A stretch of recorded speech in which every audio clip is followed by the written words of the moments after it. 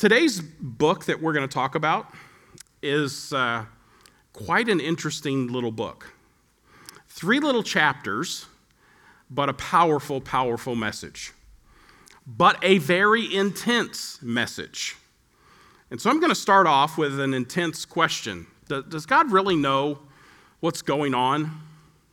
Does he know what's going on in the world? That was a question I think was true for the people that Nahum was talking about. They were wondering, does God really understand what's just happened in our world? And Nahum is going to answer that. Next week, when we look at Habakkuk, that question is actually addressed to God. But I want us to think about that question for a moment. Does God really know what's going on? Does he know what's going on in the Middle East? Is he paying attention to all of that? Does that matter to him anymore? Does it matter that this is a picture from our news? This isn't an ancient picture. I'm going to show you some old pictures. But this is stuff that's going on right now. This is a picture from yesterday as the bombardment is starting. And yet it's not just pictures from far away. We've all seen these pictures too. Very personally involved tragedies that are taking place here. People's lives are being impacted because of warring nations. Is God paying attention to any of that? Does God care that all of that's going on? Is it a part of God's plan? Does God have a plan for the nations? And my answer to you from the book of Nahum is that yes, God does understand everything that's going on, all of the details. He understands both sides of the atrocities. He understands the complications of it all, and he understands that the only solution is going to be the return of Jesus Christ to take his throne and establish peace. That's always been the plan. And by the way, as that war is raging in the Middle East, it does raise another question, and that is there a future for ethnic Israel? Is God maybe finished with Israel because Jesus came and now the church is all a part of his plan? Well, I'm not going to go into all the details, but I'm going to tell you that part of what John just talked about that we taught in Nicaragua is a foundation for a lot of what the answer to this question is. And that is, there is a future for ethnic Israel, I believe the Bible says. First of all, because God's Old Testament promises were unconditional. The Abrahamic covenant, the Davidic covenant are very clearly unconditional. God says, I will do this regardless of your performance. In fact, he confirms it very frequently after a time of disobedience. So God guaranteed that he's going to fulfill these promises to Israel. And here's the nature of some of those promises. They are eternal. God says that there'll be an eternal possession of the land. They will possess, that God's people, the descendants of Abraham, will possess the land forever. Now, not by their own might, not by their own power, but when Jesus Christ comes back and sets everything right. But they will possess the land forever. Messiah will reign forever. There will be a time of peace that will go forever. Well, the only way that can happen is if Jesus, who is the one who lives forever, is reigning, and there's a time of peace when time comes to an end. And I believe that is still future for us. There's a very relevant verse in Luke chapter 21 that addresses this as well. Luke chapter 21 says this: when you see Jerusalem being surrounded by armies, and by the way, every now and then when I look at the headlines and I notice that there's attacks from the north and attacks from the south, I see a skip of this rock of prophecy. When you see Jerusalem surrounded by armies, you'll know that the desolation is near. Then let those who are in Judea flee to the mountains. Let those in the city get out, and let those in the country not enter the city, for this is a time of punishment in fulfillment of all that has been written. By the way, this is about Jerusalem. How dreadful it will be in those days for pregnant women and nursing mothers. There will be great distress in the land and wrath against this people. They will fall by the sword and will be taken as prisoners to all the nations. Jerusalem will be trampled on by the Gentiles until the times of the Gentiles are fulfilled. So let me try to set this in its national current day perspective. I don't think this is happening right now because Jerusalem is actually on the offensive in what we're seeing here. But there will be a time when there is a pushback. And all of that is going to happen, and a key phrase at the very end of that is, until the times of the Gentiles is fulfilled. There's a time where God is filling up his kingdom with Gentiles. Once that is fulfilled, then God is going to then, through Jesus Christ, restore the nation of Israel to a place of faith. Not because they will get it just because they're Jewish. There will be a revival in the land. I could show you the verses, but just trust me. There's a future for ethnic Israel. And what's happening in the Middle East right now is something I believe God is paying attention to, just like in Nahum's day, God was paying attention to what was happening to the nation of Israel and the nation of Judah, the surrounding nations and how they attacked, and God was going to set things right.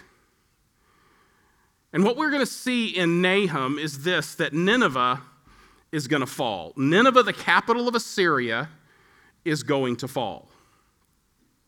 The nation that had attacked the northern kingdom is going to be punished for its atrocities.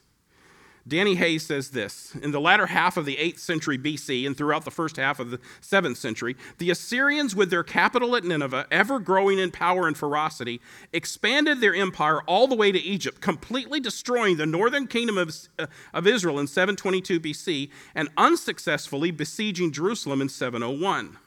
The Assyrians were on the move. The major prophets, Isaiah, Jeremiah, and Ezekiel, all have sections that prophesy judgment on the powerful nations of the region. Nahum, our book today, functions somewhat similarly within the book of the 12, the minor prophets, announcing judgment on the dominant world power of the day, Assyria. The Assyrians invaded, they took captive and scattered the northern nation of Israel, and they did it with ferocity. They were the most ruthless nation in the ancient world. And God was paying attention. He was using them to accomplish his discipline of his people. But he was paying attention. This was a great empire. This is a modern rendition of what ancient Nineveh would have looked like. This is a picture in the British Museum based on archaeological work and drawings from those times of what the foundations of the city would have looked like there along the Tigris River. Okay? Before war broke out in this region in the last 25 years, this is what the city would have looked like, a rebuilding of a little bit of that same area. Since the war, a lot of that has been destroyed, and this is a more recent rebuilding and trying to get that city back to a place, but it's obviously nothing like what it used to be. To understand all of this, I've got a lot of resources, a short little book, but I've got a lot of resources out there that I think you'll find helpful. The chart on the book is out there, some stuff on the historical background of the book, something particularly about the destruction of Nineveh that is a historical record of what happened that Nahum is prophesying. Nahum prophesies it's going to happen, and it actually did happen, which is why one of the resources I have out there, the last one, is a list of all of the prophecies that Nahum makes about the destruction of Nineveh and how they were historically fulfilled one for one. I put that out there for this reason, folks. The Bible is accurate. You can trust the Bible. What was portrayed in this book actually played itself out in history word for word. It's 2 pages front and back. It's 2 pages of just, here's the prediction and here's exactly how it happened. Because God is going to be faithful to fulfill everything that he said. And it's really important for us to believe that he would do what he said he would do to Nineveh, and that he will do what he says he will do for Israel, because it's on the basis of his historical performance that we can say he can do what he says he's going to do for us, and that's forgive us our sins and take us into heaven. We need to trust all of this stuff is real. Bruce Wilkinson describes Nahum this way: Nineveh was a city built to last. Surrounded by high walls, fortified with 200 towers, and encircled by a deep moat, it was truly an invincible and impregnable fortress, or so the Ninevites thought. But according to the prophet Nahum, the proud city and its inhabitants would be powerless to stand before the Lord's coming wrath. In the 150 years since Jonah's remarkable revival, the people of Nineveh returned to their defiant, immoral ways. Nahum's preaching is not a call to repentance like Jonah's, but a decree of death for an evil people who have worn out the patience of God. God did give them a chance. But they eventually got to the place where they stepped over the line. As we talked before, there's a period in Israel's history where the kingdom is united, and there's going to be a regathering. This regathering theme is going to pervade all of the prophets, and particularly the ones that we're going to start to see unfold here in the future. But the kingdom was united under Saul, David, and Solomon. That's during a period of great expansion and power. Then the kingdom is divided, and in 722, the Assyrians are going to come down and they're going to wipe out the northern kingdom. In 586, the Babylonians, who are going to be the ones that God uses to destroy the Assyrians that Nahum is talking about. Nahum is saying the Assyrians are going to be wiped out and Nineveh is going to be destroyed. It's by these Babylonians who take over, and then the Babylonians start to move, and the Babylonians are the ones who come down to the southern kingdom and take them away captive. Nahum is an interesting prophet. We usually list him as a pre-exilic prophet, but the reality is he's a prophet that is talking about these pre-exilic times, but his message would have been really for both nations, because the people had witnessed what happened in Israel, and so he is really an encouragement to the people who are in the south. So let's start working through this Nahum guy. My guess is if you're flipping through your Bible and you're looking through Nahum, he's easy to miss because he's just 3 short chapters. But wow, this is an intense book. So, who composed Nahum? We know very little about the guy. He was from a town named Ilkosh, but we don't know anything about that town. We don't even know where it's located. But we do know he was faithful to deliver a difficult message in a difficult time. So we know almost nothing. But we know he was chosen by God to deliver a very intense message. He's not as creative and powerful as Micah. We saw last week, he's quoted by everybody. He's paradigmatic in many, many ways. He's not quite that creative, but he was clear and a bold communicator. The Lord chose him to reveal a very harsh side of God's character to Nahum, and then use that to purvey a comforting message. If you just read the first 7 verses of the book, you'll get what I'm saying. So if you're tired of me talking, just read Nahum 1 through 7, 1 to 7, and you'll get it.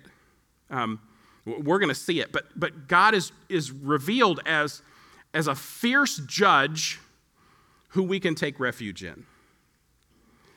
Who's the audience of Nahum? Nahum is addressing the atrocities of the Assyrian Empire, and especially its cruelty to the northern nation of Israel in 722. That's what he's addressing, but that's his topic. That's not his audience.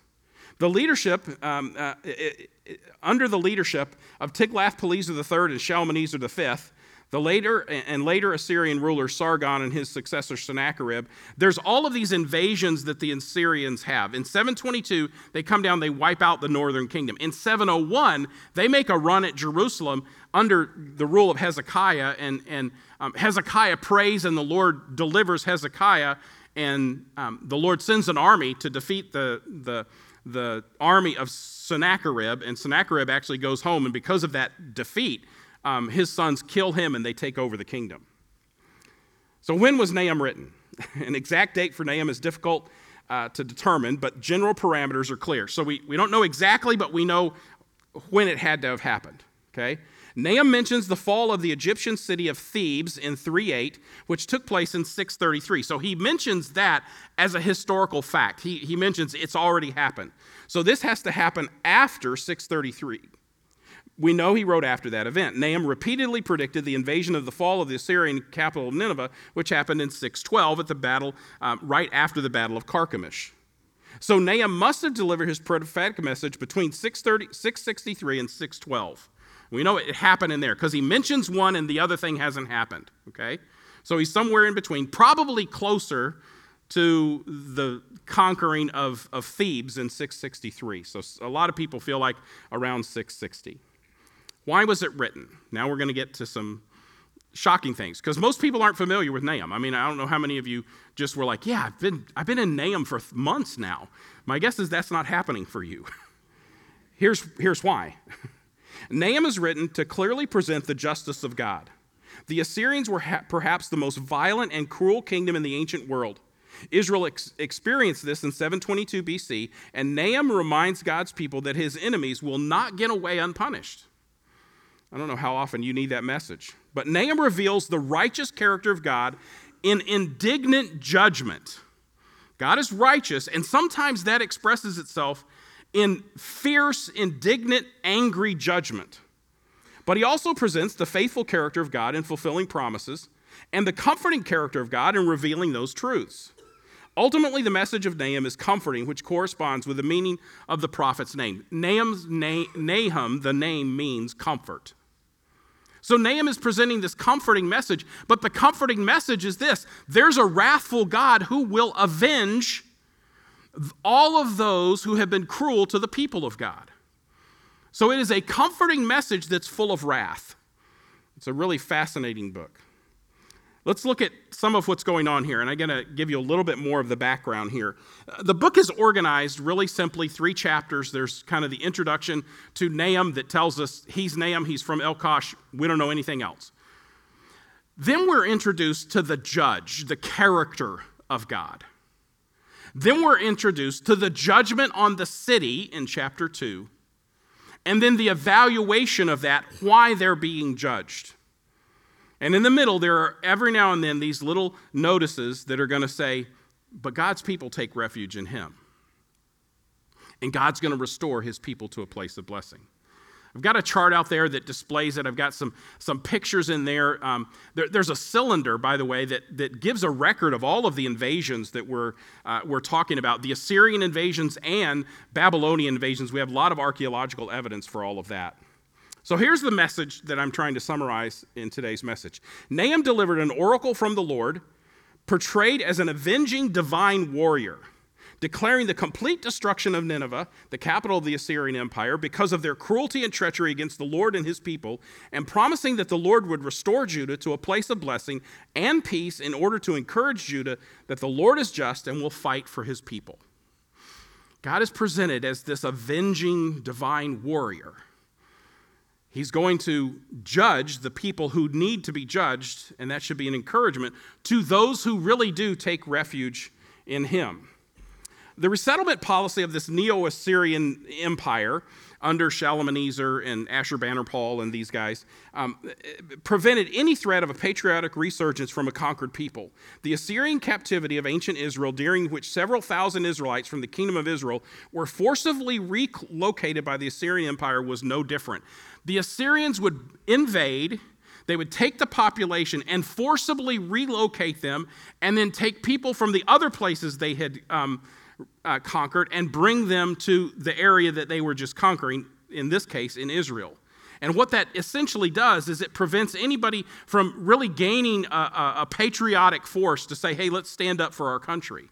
They're not allowing them to do that. The kingdom of Israel was conquered by the Neo-Assyrian monarchs Tiglath-Pileser and Shalmaneser V in 722. And Sargon and Sennacherib were responsible for finishing the 20-year demise of Israel's northern 10-tribe kingdom. They invaded the southern kingdom of Judah in the time of Hezekiah, but Jerusalem was besieged, but Sennacherib's army was defeated by an angelic host. So they were pushing down into the south. In 722, they wiped out the north. They were trying to go to the south, and they got to Jerusalem. They were on the outskirts of Jerusalem, and Hezekiah prays, and God says, I'll save you, and I'll save the nation. And he sends an angelic force that turns back the army of the Assyrians. Here's a verse from 1 Chronicles that talks about this. So the God of Israel stirred up the spirit of Pul. That seems to be a diminutive name for Tiglath-Pileser, king of Assyria, the spirit of Tiglath-Pileser, king of Assyria, and he took him into exile, namely the Reubenites, the Gadites, and half the tribe of Manasseh, and brought them to Halah, Harah, Harar, and the river of Gozan to this day. They were just scattered and taken to these other places. We read in 2 Kings this: Shalmaneser, king of Assyria, came up to attack Hoshea, who had been Shalmaneser's vassal. Shalmaneser had conquered and really basically said, you pay me a lot of tribute and I'll leave you alone. But the king of Assyria discovered that Hoshea was a traitor, for he had sent envoys to the king of Egypt, and he no longer paid tribute to the king of Assyria. as he had done year by year. Therefore Shalmaneser seized him and put him in prison. The king of Assyria invaded the entire land, marched against Samaria, and laid siege to it for 3 years. In the 9th year of Hoshea, the king of Assyria captured Samaria and deported the Israelites to Assyria. He settled them in Halah, in Gozan, in the harbor river, and in the towns of the Medes. They're scattered, and that sounds kind of nice. But the Assyrians, in their battle practices, were some of the most vile and cruel people you could ever imagine. And so their cruelty, one picture of it is this. There are a lot of pictures that I could show you of Assyrian kings who are coming back from battle holding the heads of their captors. Often what they would do is they would take the pile of heads of the warriors and pile them up after they had taken the doors off of the gates of the city, and they would pile up the heads there to basically say, we're in charge. Okay, now this sounds ancient, but it also sounds, unfortunately, like things I'm hearing in the news today. Is God paying attention to it? I think he is. I think he is. But God is going to start off this message by revealing his character. Carl Armerding says this: Nahum's prophecy is rooted in the Lord's revelation of himself at Sinai as a God of judgment and mercy, characteristics that apply to his dealings with both his own people, judgment and mercy, Israel, and the various nations he used to accomplish his purposes. God is going to judge them and be merciful. He's going to judge and be merciful to everyone. The notable self-portrait of this God Yahweh in what has been called a hymn of the divine warrior provides the basis for the increasingly specific application in God's judgment and mercy in the remaining verses of the book. So we're going to start off with this hymn to the divine warrior. Hold on. Here we go. The Lord is a jealous and avenging God. The Lord takes vengeance and is filled with wrath. The Lord takes vengeance on his foes and vents his wrath against his enemies. The Lord is slow to anger, but great in power. The Lord will not leave the guilty unpunished. His way is in the whirlwind and the storm and the clouds of dust of his feet. We're jumping in. This is verse 2. God is an avenging God. He's slow to anger. He waits 800 years before he deports the Israelites. He gives the Assyrians a chance with Jonah. He's slow to anger, but there comes a time when he says, I've had it. It's now time for judgment and justice. He's going to go on. He rebukes the sea and dries it up, makes all the rivers run dry. Bashan and Carmel wither with the blossoms when the blossoms of Lebanon fade. The mountains quake before him and the hills melt away. The earth trembles at his presence, the world and all who live in it. Who can withstand his indignation? Who can endure his fierce anger? His wrath is poured out like fire. The rocks are shattered before him. This is intense, folks. You cannot stand before this God. You may be living in his patience, and you may be thinking you're getting away with it, but he will deal with his people and with his enemies, although he's going to be patient in doing all of that. But the time comes when his wrath is there. And it's divine wrath, it's worthy wrath, it's controlled wrath, but it's wrath nonetheless. And then, right on the heels of this, we read this verse. The Lord is good, a refuge in time of troubles. He cares for those who trust in him. But with an overwhelming flood, he will make an end of Nineveh. He will pursue his foes into the realm of darkness. We sing this song. There's not a song that's been written about the first 6 verses. It's just not written out there. But both things are true of God. He is just and he is merciful. And the thing you have to do is you have to recognize that he cares for those who trust in him, but his enemies he will judge. So what's the lesson there? Trust in him. Align yourself with him and his purposes. Don't align yourself with the violence of the world, with the selfishness of the world, with the patterns of the world. He is fierce, but he is compassionate because he knows what it takes. By the way, there's 3 charges that the prophets bring against the nation of Israel. The 3 charges are idolatry, ritualism, and social injustice. After the captivities by the Assyrians and the Babylonians, there's never any more idolatry in Israel. Plenty of ritualism, we're going to read about that in Malachi. Social injustice, probably going on today, but not idolatry. Because God disciplined them to get them to the point where they dealt with it. And it's very clear that this is judgment on Nineveh. This is what the Lord says. Although they have allies and are numerous, they will be destroyed and pass away. Although I have afflicted you, Judah, I will afflict you no more. Now I will break the yoke from your neck and tear your shackles away. Nineveh's going to get what is due them. The Lord has given a command concerning you, Nineveh. You will have no descendants to bear your name. I will destroy the images and idols. They are in the temple of your gods. I will prepare your grave, for you are vile. God is going to completely wipe them out. And the article I have out there on the Battle of Nineveh will demonstrate this city is wiped out. In fact, when Alexander the Great is passing through this area, he doesn't even recognize that Nineveh was a great city because it had been so thoroughly destroyed by the Babylonians. And yet, look there on the mountains, the feet of those who bring good news, who proclaim peace. Paul quotes this. Celebrate your festivals, Judah, and fulfill your vows. No more will the wicked invade you. They will be completely destroyed. Because the people God was using to judge you are going to be judged. Which is exactly the context. Your sin will be judged, and so now there's good news because Christ is here. An attacker avenges against you, Nineveh. Guard the fortress, watch the rows, brace yourself, marshal all your strength. The Lord will restore the splendor of Jacob like the splendor of Israel, though destroyers have laid them waste and ruined their vines. You may have laid God's people waste, but he's going to destroy you.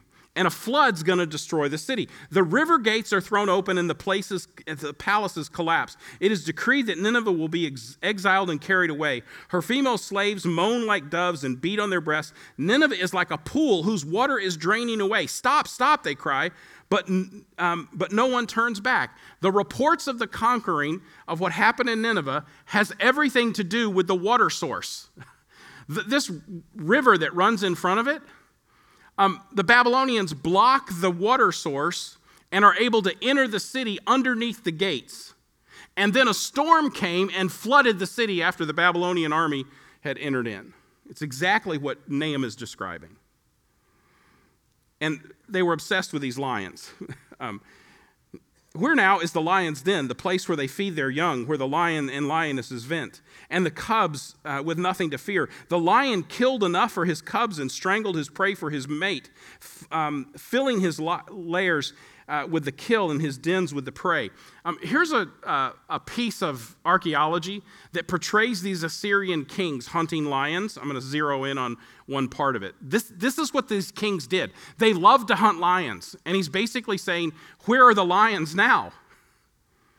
He's going to go on to say this. I am against you, declares the Lord Almighty. I will burn your chariots in smoke, and the sword will devour your young lions. I will leave you no prey on the earth. The voices of your messengers will no longer be heard. You guys are so proud of yourself. Your kings are out there hunting lions. Where are your lions now? Endless violence and evil. Woe to the city of blood, full of lies, full of plunder, never without victims. The crack of whips, the clatter of wheels, galloping horses and jolting chariots, charging cavalry, flashing swords and glittering spears, many casualties, piles of dead bodies without number, people stumbling over the corpses. What they have done to others is going to be done to them. All because of the wanton lust of a prostitute, alluring the mistresses and sorcerers, it's evil, who enslaved nations by her prostitution and people by her witchcraft. They're going to be judged for what they have done. I am against you, declares the Lord Almighty. Here's the taunt. I will lift up your skirts over your face. I will show the nations your nakedness and the kingdoms your shame.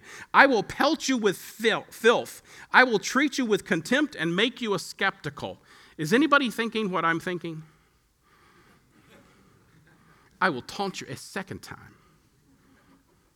In fact, I was thinking maybe I could show the clip, but I thought, no, I don't have time to show the clip.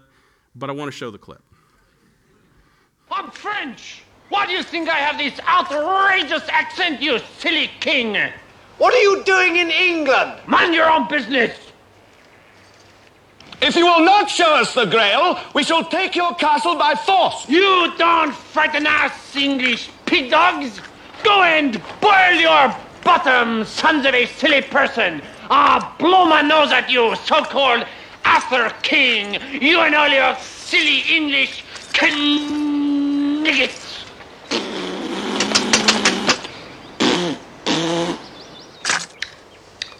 What a strange person. Now look here, my good man. I don't want to talk to you no more, you empty-headed animal food trough whopper. I fart in your general direction. Your mother was a hamster and your father smelt of elderberries. Is there someone else up there we can talk to? No, now go away or I shall taunt you a second time. I mean, this is what the Lord's saying. I'm going to pull your skirt over your head. The nations will see your nakedness. I will spew filth on you. All because of their evil. And it's going to end up in total destruction. There the fire will consume you. The sword will cut you down. They will devour you like a swarm of locusts, multiplied like grasshoppers, multiplied like locusts. You have increased the number of your merchants. They are all more numerous than the stars of the sky, but like locusts, they strip the land and then fly away. That's what you guys have been like. Your guards are like locusts, your officials like swarms of locusts. They settle on the walls on a cold day, but when the sun appears, they fly away. King of Assyria, your shepherds slumber, your nobles lie down to rest. Your people are scattered on the mountains with no one to gather them. Nothing can heal you. Your wound is fatal. All who hear the news about you clap their hands at your fall, for who has not felt your endless cruelty? It's a perfect description of the Assyrians. Everyone knew their cruelty, and everyone's happy that they're being judged, and their wound is fatal. So what do we do with all this? Wow, what a harsh message. Nahum is concerned to assure God's people that he will judge their oppressors. Nahum prophesies against judgment against all of God's enemies. Assyria is just the symbol of God's enemies. Nahum provides a clear message that God will address injustice, especially against the righteous. Injustices against the righteous, God will deal with. So what should we believe? God is just and will act in his own time to set things right. That's really the thing that makes this hard, isn't it? God acts in his own time. I like justice. I like revenge. I like it in my time. Being patient to wait for God's perfect justice is the hard thing. Injustice in any age, individual or political, is unacceptable. And God is a refuge. God's like a storm shelter, folks. When the storm is coming, you get in your shelter, you're safe. Tom Constable says this as what we should believe. God's discriminating anger and vengeance against pride and cruelty arises from his great love for his people. I think that's just so great in putting the message together. God will judge because he loves his people. So how should we behave? Leave vengeance in the hand of the Lord. Turn to the Lord in times of oppression and despair. Like Paul mentioned, it's not if, it's when. Waiting for justice to come from the Lord. So what are our next steps?